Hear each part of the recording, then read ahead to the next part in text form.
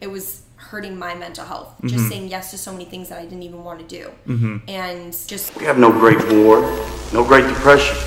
Our great war is a spiritual war. At the start of every year, right? People usually set like a focus. Like, what was your focus going into this year?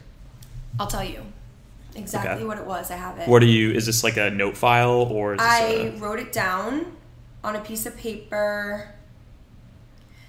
Oh my God. I love looking back and reading it. Okay, so my resolutions or goals for the year was to read a book one book every week or 1 to 2 weeks, which I started off the year reading a book a week, and I was doing so well, and then the summer happened and I just was so busy that I haven't read in a while, but I was reading a book a week, and I read so much more in the first few months of the year than I had in like literally my whole life. Yeah. And also being kind to myself, being patient and being present, and just being me and being creative and authentic and just letting that shine through and just not trying to be someone I'm not online with my job, because I feel like with social media it's so easy to be someone you're not, you know? And to do things to show, like I want to just like be me and talk about the things that I love, and practice gratitude every single morning, start a podcast, love myself enough to walk away from people and things that do not serve me anymore, because I'm such a people pleaser that I also had a hard time saying no to people because I wouldn't want to like let them down when really it was hurting my mental health. Just saying yes to so many things that I didn't even want to do. And also just staying in situations where I know that I'm not going to be able to grow, especially like in business. Yeah.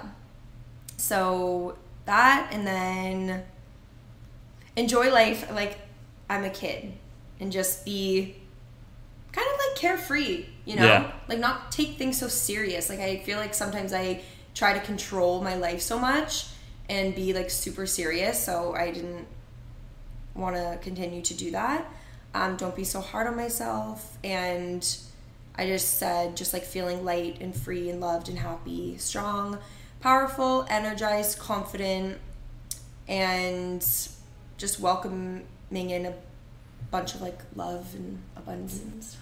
And so that paper, that paper, did you read it like every day? Did you just put it somewhere? You threw it away? You took a picture of it? I just took a picture of it. Okay. And I forgot about it. Got it. And then always at the end of the year, like I know that I did it. You have the picture, right? So I have it and I can look back on it. Like I still have mine from 2018 and 2019. Oh, wow. So you do that every year? Yeah, I do it every year. I have them from like 4 years ago.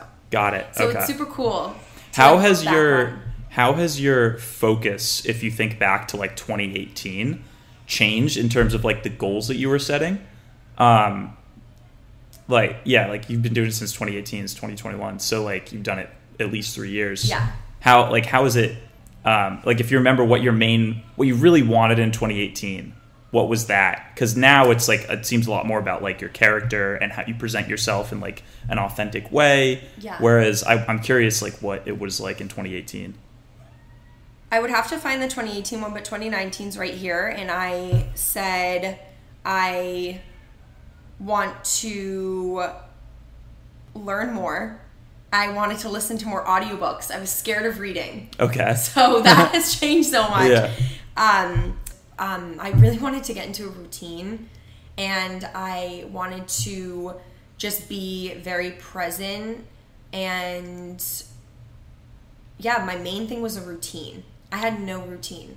And now I feel like I have a routine for everything.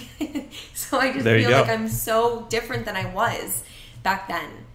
Like I wanted so badly to have my shit together and to be like present and trust that I am exactly where I need to be.